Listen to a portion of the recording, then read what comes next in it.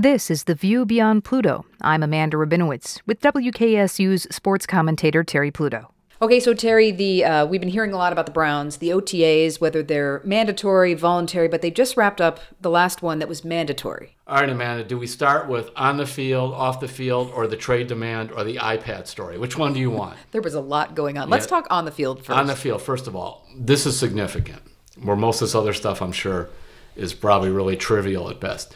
On the field, Greedy Williams, who was their second-round pick, and that was the guy that was the top of their draft board in terms of players available.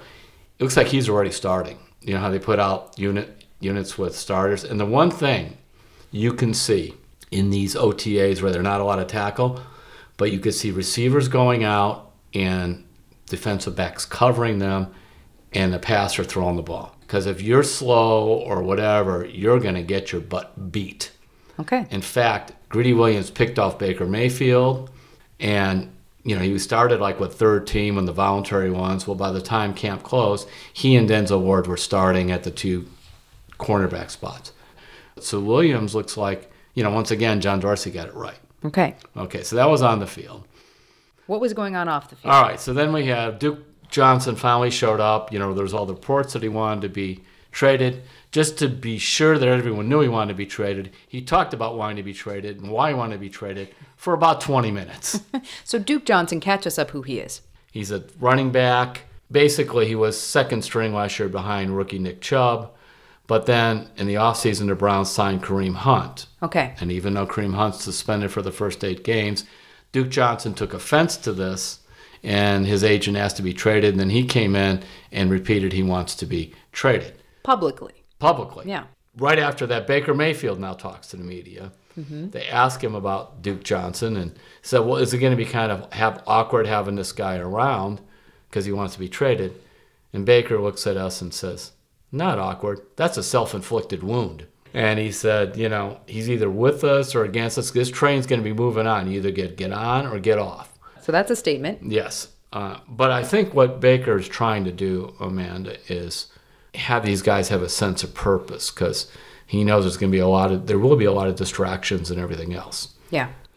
Talking about a big distraction, the star power of Odell Beckham Jr. Right. He showed up finally after missing all the voluntary ones. Yeah.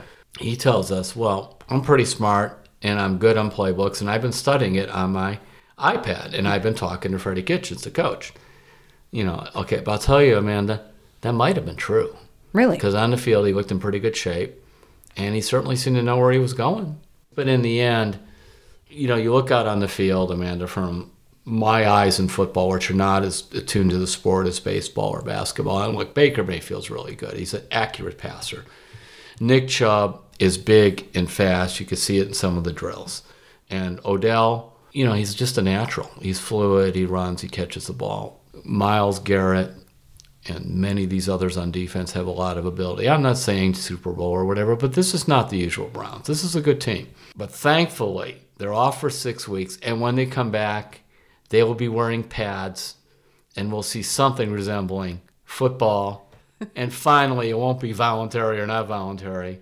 You either show up or you get fined, and we'll actually be talking more about what really matters. But a big deal will be, how fast can they all come together? Because these guys are from, all over the place. Terry, thanks. You're welcome, Amanda. That's The View Beyond Pluto with our sports commentator Terry Pluto. You can hear him each Wednesday morning on WKSU. I'm Amanda Rabinowitz.